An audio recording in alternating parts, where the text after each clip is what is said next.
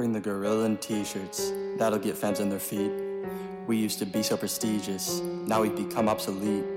Lose 55 games a season, hope for another high pick. We bringing in a new head coach, turns out he's still sucking dick.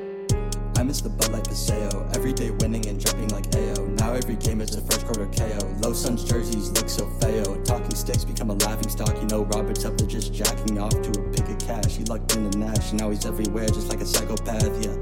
Bender's a bust, motherfucker's so tall but he sucks. Justin plays so hard but he chucks. We traded Bogdan for a Cinnabon who can jump hop, gives no fucks. We just lose games but we draft busts. And we sign vets who's washed up and we think something's gonna change up, yeah. I love you, Devin, special angel boy from heaven. Please don't leave us even though I wouldn't blame you if you wanna go.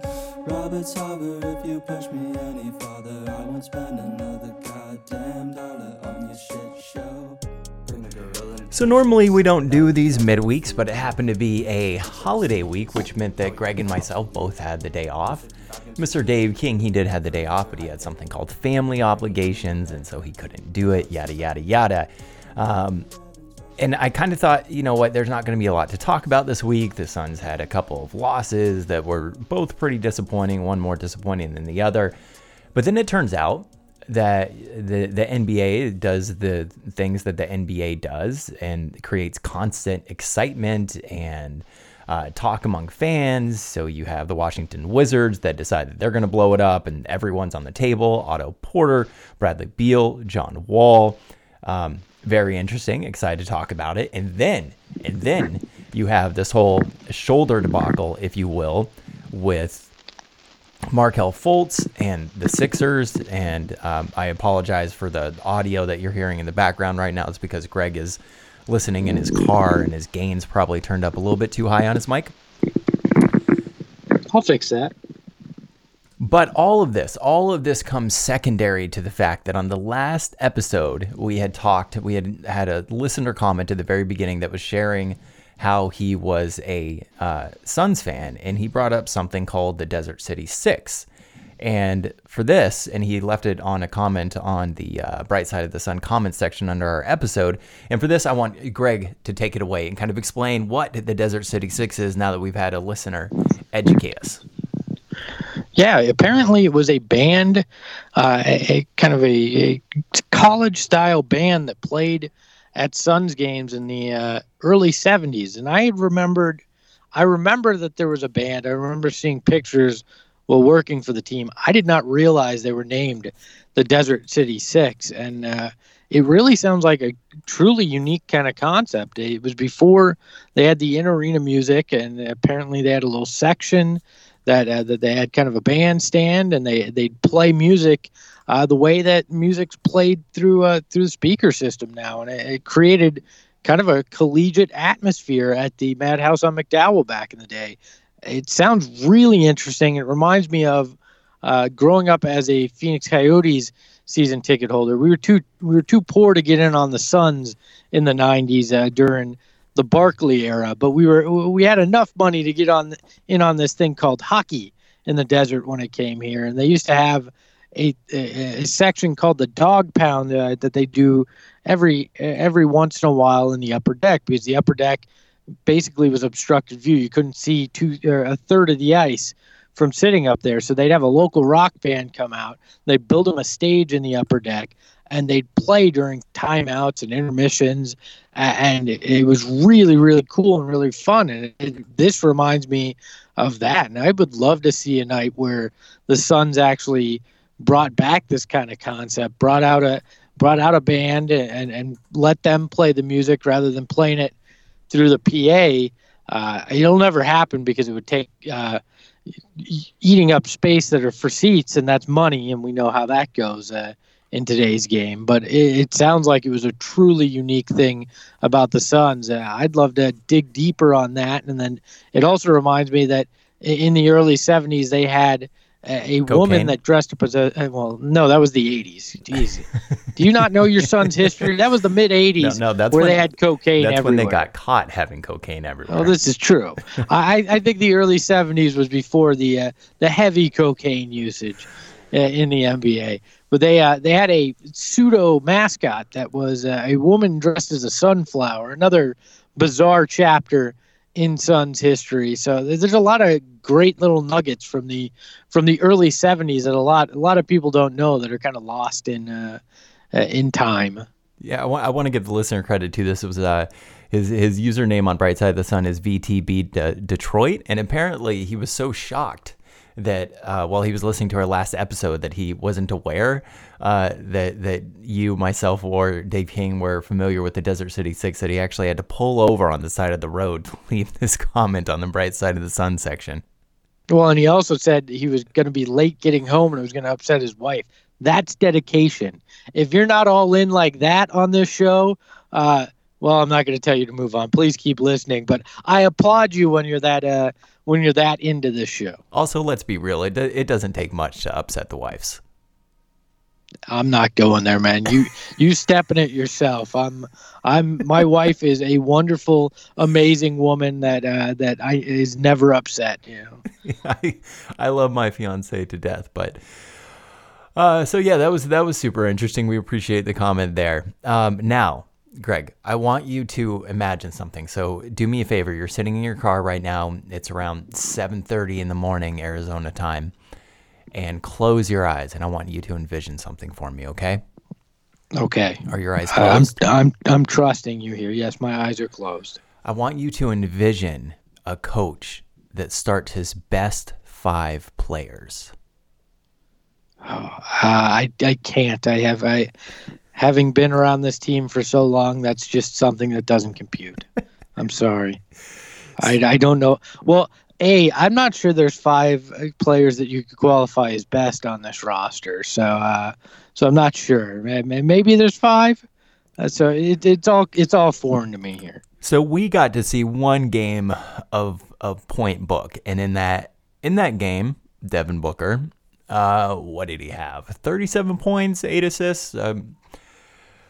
The starting lineup was Booker, Bridges, Ariza, Warren, and Ayton. That lineup, by the way, is the best 5-man lineup that has played at least 10 minutes. They're a positive 23.4 on the court together net rating.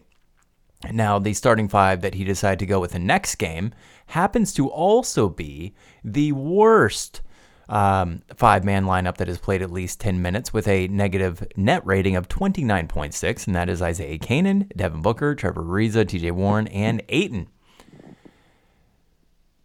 And coincidentally, the Suns also lost to the Bulls. Are we shocked? I mean, and okay, Point Book, great. He had a huge game. They still lost. This roster is befuddling to me. Yeah, I used a word that 80-year-old people use, but befuddling to me. I don't get it. You have great games from Ayton, Warren, and Booker, and you still can't get over the hump.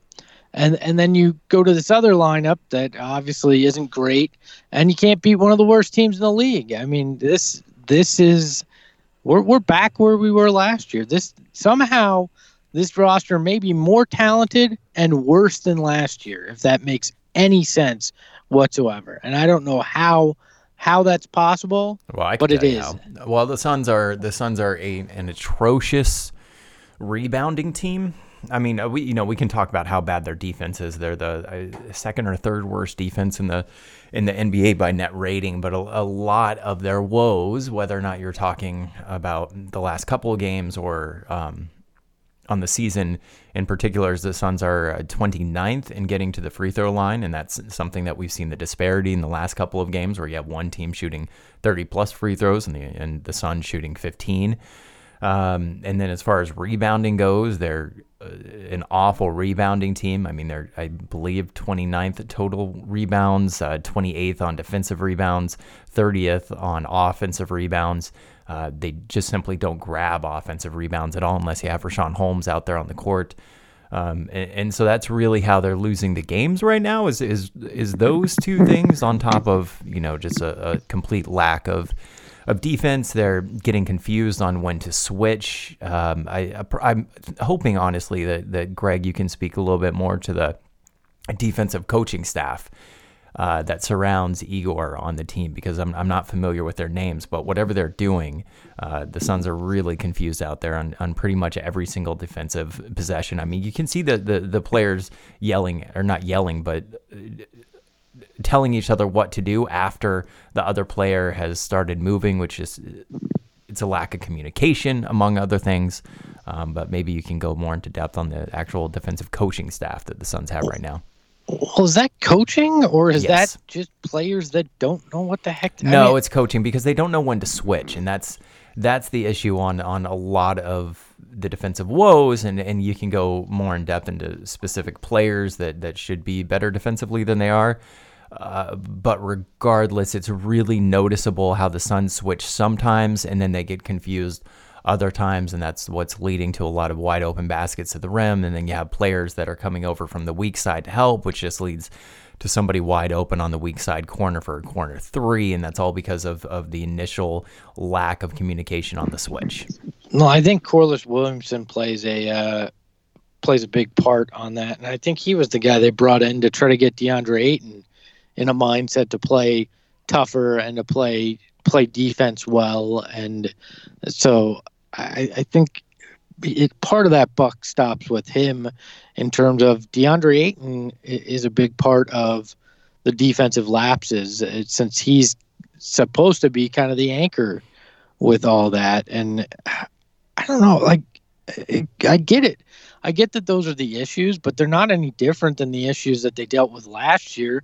And, with DeAndre Ayton, you'd think their rebounding would at least be slightly better, because he's a better rebounder than they had at all last year. Like, at some point, there's something fundamentally flawed here. And part of it is trying to buy culture, trying to buy leadership. You can't buy leadership for $15 million for 1 year from a guy like Trevor Ariza. That's not going to be culture. That's not going to be leadership. Culture and leadership are something that are long-term things that you have to develop, that aren't an easy open-the-box solution, right? And that's a big part of what this team's missing. Because if you had a leader that said, no, this is the way we're going to do things on defense, and get that communication together, because I guarantee the coaching staff is telling them what they expect. There's no way the coaching staff is like, I don't know, do whatever. Like that. There's no way that's what the coaching staff's defensive philosophy is, no matter how much it may look like that at times. So at some point, you need a vocal leader that's going to make sure you're in the right spots, doing the right things, galvanizing this team. And a guy like PJ Tucker used to do that on defense. He'd always be talking. Tyson Chandler was supposed to be that guy when he was here. Another guy that he threw $52 million at to try to fix culture and leadership. At some point, it has to be developed within, and you have to have guys that are natural leaders. You can't shove guys into that kind of role. And right now, I'm not sure they have it. I think Devin Booker's trying to fill that void, but I'm not sure Devin Booker is that natural kind of guy to do that. Is he fiery? Is he got that killer instinct? Yes, but I don't know that he is the kind of guy that is naturally the vocal leader to lead that kind of thing, especially on defense. So until you get that, I don't think it's an amount of coaching is going to change a lot of things, because defense is so much about communication and somebody kind of playing that anchor, and they just don't have that right now. So I think we're just going to continue to see this year after year till that's developed internally by somebody they either trade for that's here long term, or somebody that they draft that winds up maturing into that. Maybe Markel Bridges can be that long term, but right now it's a ship without a rudder again. It's just you're lost and there's no answers. To kind of break down what you said about the Suns having a better rebounder this year than they did last year, statistically, that's actually not true, especially on the offensive glass, which has become really noticeable with the Suns. So DeAndre Ayton, his offensive rebounding rate actually puts him in the 59th percentile, whereas last year, Alex Len's offensive rebounding rate put him in the 90th percentile. As far as defensive rebounding, that really is his strength. DeAndre Ayton, that is, putting him in the 86th percentile among rebounding rate, whereas Alex Len was 80th. Tyson Chandler was 85th, but the offensive glass are really getting killed. Now, as far as coaching leading to better defense schematically, I kind of disagree with you there as well. And not to bring up a team that plays really great defense, but a team that has really great a really great defensive scheme is the Houston Rockets. And when you watch the Houston Rockets play defense, even though it's not working every single time because of a sheer lack of talent that they have within the players, you can see their defensive scheme being executed every single time. And to me, that is the defensive coaching. Well, and okay, you kind of just made my point, though. Who's on that Houston roster? Yeah, but it's PJ Tucker, a guy who communicates. I get that right now you can't see the defensive scheme on the floor, but if you don't have players that are out there that grasp it, that are communicating, it's going to look like that. And the Suns don't have that guy. Like, I get it. There's probably some flaws in the defensive scheme as well. I'm not giving the coaching staff a complete pass, but this is a group still that's only, what are we, 15, 16 games? I don't have the math right, but a handful of games into their first season as well. So there's growing pains there, but without an anchor of the communication, you're just it's not gonna show on the floor. We know there are roughly 40 Suns podcasts to choose from. Thank you for listening to the Suns Solar Panel Podcast.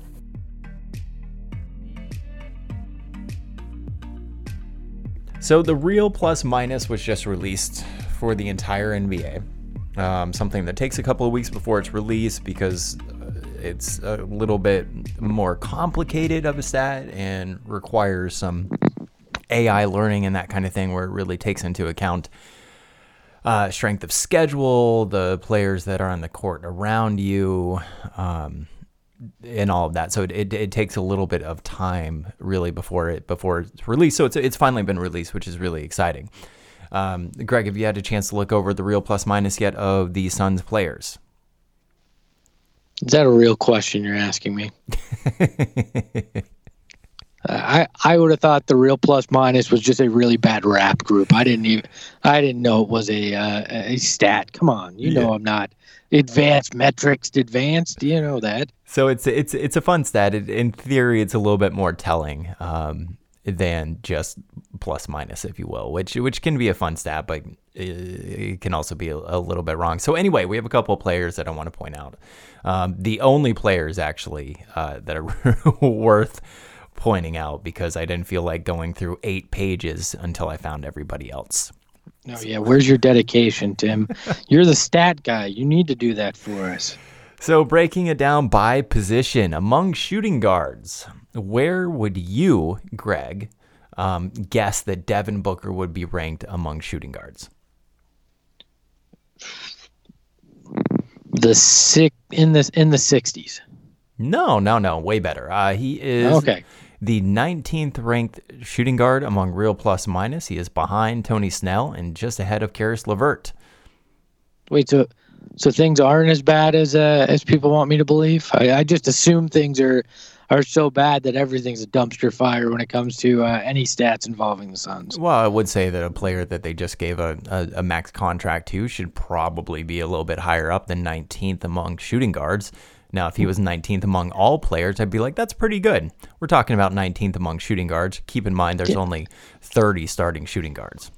Yeah, I get that, but apparently everything is the house is on fire. So yeah, I just assume that Devin Booker isn't good either when you get into some of these deep dive rants that people are going on right now. No, Devin Booker's a positive player, regardless what Nate Duncan and Danny LaRue might think of him.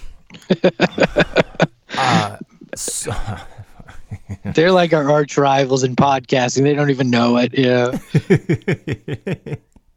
There are some Suns podcasters that really respect their bias against the Suns, and shout out to them. So among small forwards, we have 2 players ranked in the top 30. Where would you guess that Mikal Bridges is? I'm going to say 15th. Nope, 19th. That was close. Yeah, with a positive .34. So good on Markel Bridges. Where would you expect that TJ Warren is?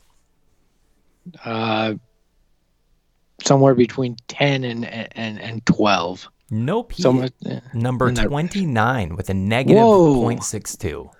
Wow. Man, his defense sucks.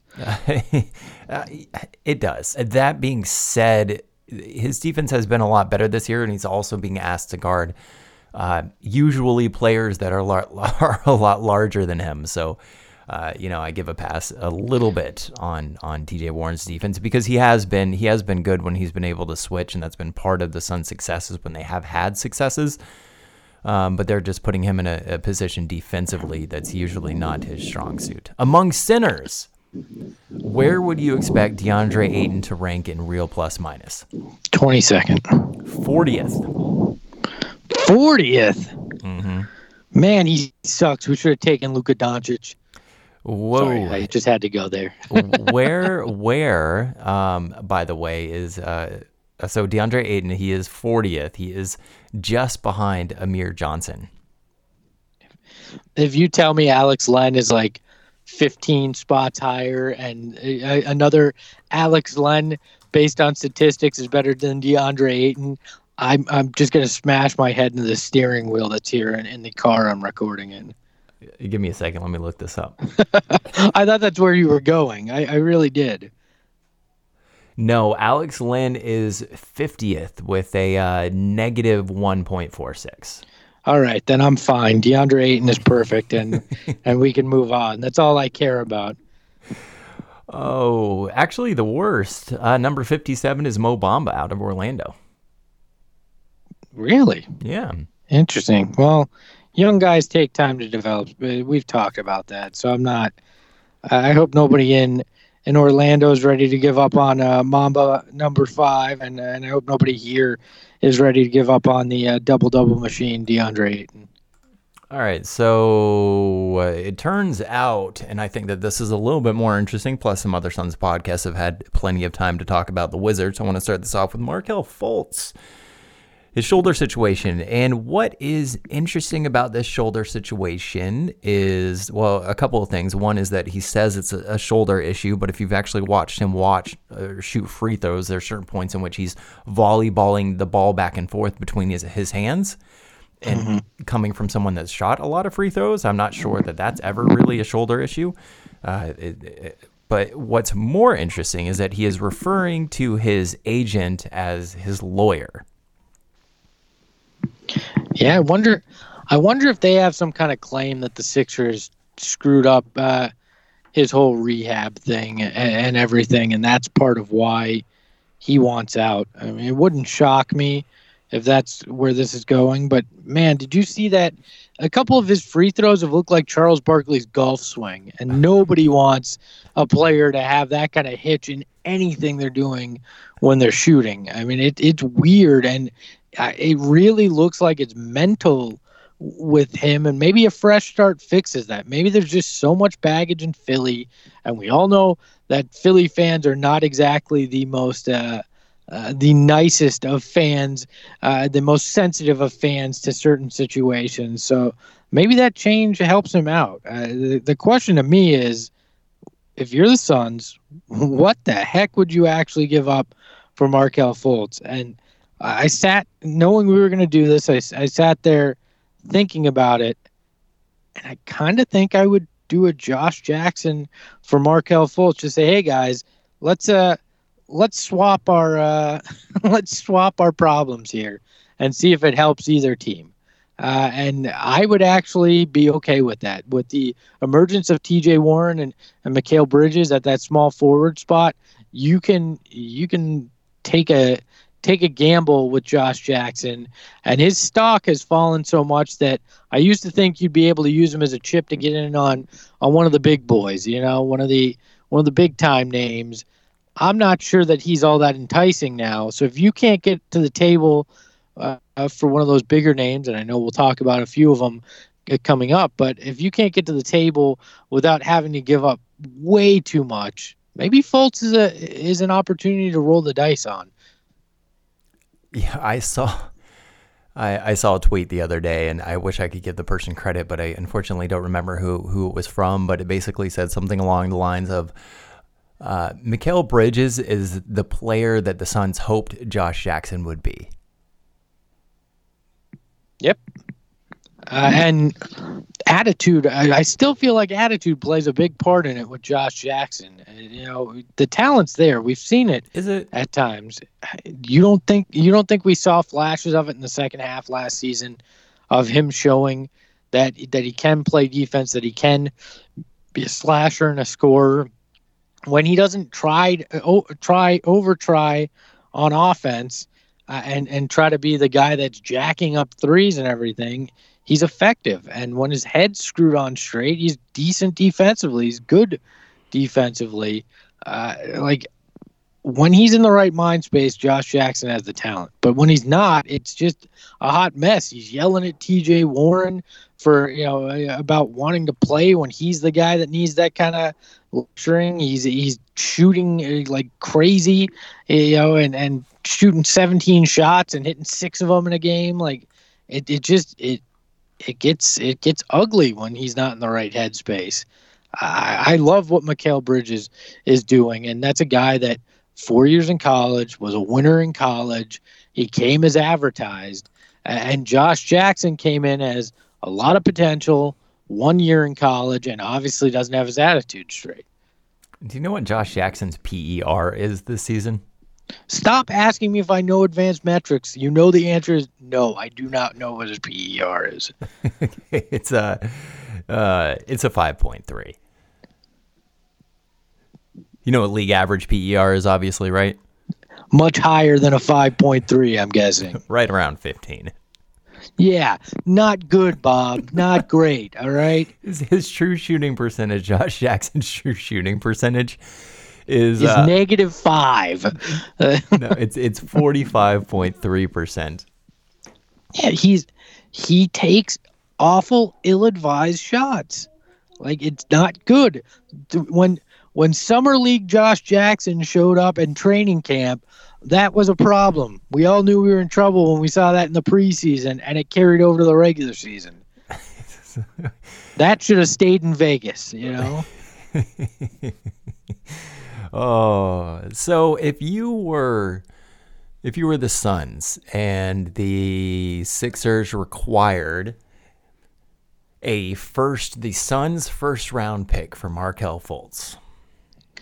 Keep walking. I can get much better than Markel Fultz with that first round pick, especially if it's unprotected. Now, if it was, hey, Josh Jackson and the Milwaukee pick, I go, yeah, what the hell? Let's roll the dice. Can't be any worse than this right now. And we could hit the lottery here with this. I'd roll that dice. Markel Fultz for Markel Bridges. Nope. Keep walking. Markel Fultz for TJ Warren. This would give me pause. If this were I can't early believe that October, even gave you pause. If this were early October, I would have said yes. Now I won't. I don't think TJ's touchable unless you are going at a big game fishing. Unless you're getting a proven star, I don't think you can trade TJ Warren right now. All right. I agree with you, though. I think it is, whether it's my own thinking, whether I am on Suns message boards, on Facebook, on Reddit, Suns fans are angry about the lack of point guard on this roster. And honestly, they have every single right to be. Not only do point guards help you win, but point guards also help you develop players. So like a good point guard helps you develop your bigs. I was listening to an interview with Zach Lowe, and I believe he was talking to Howard Beck, and they were talking about the lack of control that agents have and everything. And one example, I believe it was Howard Beck that brought up, is he was like, what would have happened to Marquise Chris? What would have happened to Dragan Bender if they had gone to a different franchise? And that's the state that the Suns are in. And part of that is warranted. Part of that's, you have to give some onus to the players for their own responsibility for becoming better.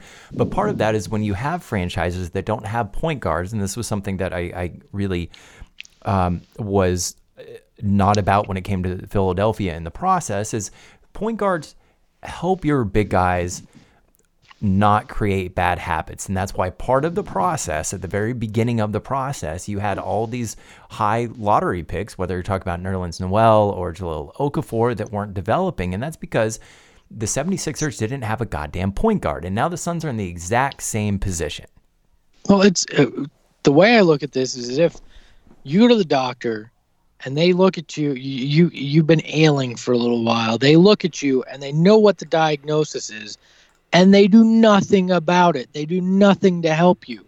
The Suns know what their problem is. They've known since the middle of the summer that they had no point guard, and that was going to be an issue going into the season. Now, Ryan McDonough claims he had deals on the table that he was working through, that he was hoping to have done by the beginning of the season. We'll never know if that's the truth, but now it's James Jones's mess. We talked about that. And sitting here and doing nothing makes him just as culpable as the players in these losses, because it's obvious that playing an Isaiah Canaan, major minutes is a detriment to this team. And trying to slide Devin Booker into the point guard position is a temporary fix that probably is a disservice to him. So how do you go out there and try to find a point guard? And I am sick of they're waiting until December 15th. That's what everybody's trying to tell you. No, we've been through this. We always try to convince ourselves that there's a reason. There's a reason, and it's going to happen, and it hasn't happened. We've been waiting for a big deal for 5 years now, and the Suns have not made it. And I was okay with it for a while because, the timeline, and we were building in a certain way. Time's up, all right? Let's be honest. It's time to move pieces. It's time to figure this out. There's too much talent on this roster to leave this gaping hole and not address it. And I don't care if you swing big or you find somebody like a Fultz that's a guy in that world that maybe is more of a hope and a prayer, but it's doing something. Sitting here and doing absolutely nothing is almost criminal. It's that bad, and it's tough. Suns fans have suffered enough. Don't put them through more of this. And if we're already in tanking mode, it may be time to just stop watching Suns games at some point this season because it's excruciating. I completely agree with you, Greg, although I got to say I'm still going to watch Suns games. One thing that I do want to point out that I get so irritated about when I listen to podcasters, and I'm not calling anybody out because I think they're incredibly smart people. I think that their takes are right on, but I'm so tired of hearing this because, okay, so when Suns podcasters or writers or anybody says, and they talk about wear and tear, you can't play Devin Booker at point guard because of the wear and tear on his body, that is one of the dumbest takes I have ever heard. And I think a lot of this comes from people that honestly have never dribbled a basketball in their life and don't play basketball. It is no more wear and tear on your body to be the point guard than it is to be the shooting guard or the small forward or the power forward or the center. Regardless of the position you are playing, you have to do different things that are hard on your body in different ways. If you are a shooting guard, you're probably guarding shooting guards, which means you're running through multiple screens over and over and over again. That's putting wear and tear on your body. If you're the center, you're probably banging down low and you're taking a lot of elbows. That's putting wear and tear on your body. The same with the power forward. If you're the point guard, it just means that you're dribbling the ball more. So people that are saying that it puts more wear and tear on your body for Devin Booker to be playing point guard, that is a dumb take. Go dribble a basketball and then come back and talk about it. However, if you want to talk about Devin Booker playing point guard that are not putting him in positions to succeed, I should say, because he's dribbling the ball instead of getting open looks and being able to come off curls and that kind of thing to get his own shots that are hurting his field goal percentage, fine. But people need to stop saying it puts wear and tear on your body to play point guard, because point guards historically play just as long in the NBA as any other position. So stop it. Stop it. I'm so tired of listening to podcasters that don't play basketball making dumb basketball takes. And I respect you guys. I respect you guys so much because you're so smart. But it's a ridiculous take. Stop. Oh, I agree. It's not what's putting unnecessary wear and tear on Devin Booker's body is playing meaningless seasons. Right. That takes years off your career because you're not winning now, and you're putting in all these minutes in limit his minutes efforts. Then. You know. Yeah. No, to me, it's you're not putting him in a position to succeed because you're asking him to do way too much. So it makes him less efficient in everything. Less efficient shooter because there's not somebody helping him get better looks. He's you're not putting him in the position to succeed, which is unfortunate and needs to be fixed because I know everybody's like, well, he signed the extension. Yeah, but at some point he could get unhappy. And I know you don't manage a team around that necessarily, but it's been long enough. We've been through the meat grinder. We've seen this film. We do not need to live through it again. There's too much talent. When you look at Ayton, you look at Booker, you look at Bridges, you look at Warren, there's too much talent on this roster to be the worst team in the NBA again. And at some point, you need to figure out a way to fix it at all costs. At all costs. Might that be putting in a grandfather package for John Wall? And before I get your response for that, I do want to take a moment to just give out John Wall's stats this season alone. He's averaging 21.5 points, 7.9 assists, 2 steals, almost a block and a half. He's shooting 34% from 3 and 44% from the field overall. His contract, obviously, that's something we've talked about, him making $40+ million over the next 4 or 5 years, although that does put you in a position where you do have a player who is of the age 28, right in his prime, under team control until he's right around 32, 33 years old. But it would probably take a grandfather deal. And also, by the way, the Wizards do have a $22 million trade kicker that they would have to pay if they traded him this year.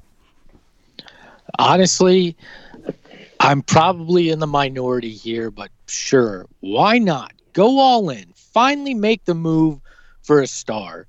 You can't tell me that John Wall, Devin Booker, DeAndre Ayton, and a guy like Markel Bridges, if he's not included in a deal, don't make you a compelling team moving forward. And yeah, it's expensive, but you know what's expensive? Winning basketball. And you've got DeAndre Ayton on a team-friendly contract for the next 5 years. So go in and spend some money somewhere else. Well, you got him. Pair him with Booker, and then build some pieces around these guys like the PJ Tuckers of the world that play the bit roles on your team that you need to win. It is time to do something like this, and I am all for giving up your first-round pick unprotected for a guy like John Wall and maybe moving a TJ Warren, Josh Jackson. Start giving up these assets. Heck, even throw the Milwaukee pick in so they can say, hey, we got 2 first-rounders in this John Wall deal. Make a move that says you are here to win and you're willing to do it. I think it's a compelling backcourt if you put Wall and Booker together. It gives DeAndre Ayton a real point guard that can help him develop. And you start to go, okay, if we are really trying to win in the next 2-3 years, this is a blueprint that can help us get there. And it's not like John Wall's over the hill and going into this massive contract when he's way too old for it. As you said, in his prime, and you have team control. This is different than when Kyrie Irving was available and you were going to have him for a year, maybe a year and a half. Same with Jimmy Butler or a few of these other big names that came available. This is a guy that you would have long-term you could build around. Is it a gamble? Yes, but anything you're going to do at this point to get a star, to get a guy that can take you to that next level is going to be a gamble if you're the Suns, and it's time to roll the dice. So I've heard a lot of chatter about people saying, no, don't go after John Wall. Pair Devin Booker and Bradley Beal. And for one, Bradley Beal would take a lot more to get than it would take to get John Wall. But personally, I don't think you want a Beal Booker backcourt. How does that help you? I mean, now you've just got, you got too many small forwards, too many shooting guards, no point guard. It is, again, a complete imbalance of a roster. It's a mistake to go down that route. Like, it'd be one thing if Devin Booker were actually a point guard and you're sitting here with no shooting guard. Yeah, right. Go after it. But you have no point guard. It does not solve anything to add Bradley Beal to this roster. It complicates things. Greg, I had a lot of fun recording with you. I don't know if any of this got picked up on the microphone or not, if you're listening through your headphones or in the car, wherever you're listening to podcasts, but my 3-year-old is no longer going to allow me to record this podcast. So we're going to have to wrap this up. And apparently he wasn't wearing pants at one point. The things you guys don't hear that Tim cuts out of these episodes are really the most entertaining parts. Well, happy Thanksgiving, Greg. Doing anything fun today? Assuming you're hanging out with the family?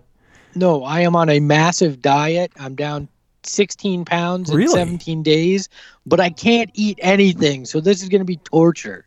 It's going to be like watching a Suns game. I'm just going to have to sit there and watch everybody else enjoy themselves while I'm on the losing end of things. And on that note, happy Thanksgiving to you and yours. We will be back this weekend with a full episode. You just got done listening to The Solar Panel. For more great Suns content, check out the Timeline podcast for stuff like this. There's no way that Hakeem Olajuwon makes his own pancakes. I'm really sorry that you just made a great coherent point and that's all I had to respond with, but all it did was lead me to look up the fact that Hakeem Olajuwon made $110 million in his NBA career, and God knows how much since then. He easily has someone at his ranch to make his pancakes, right? That's The Timeline, a Phoenix Suns podcast on iTunes, Stitcher, and Google Play.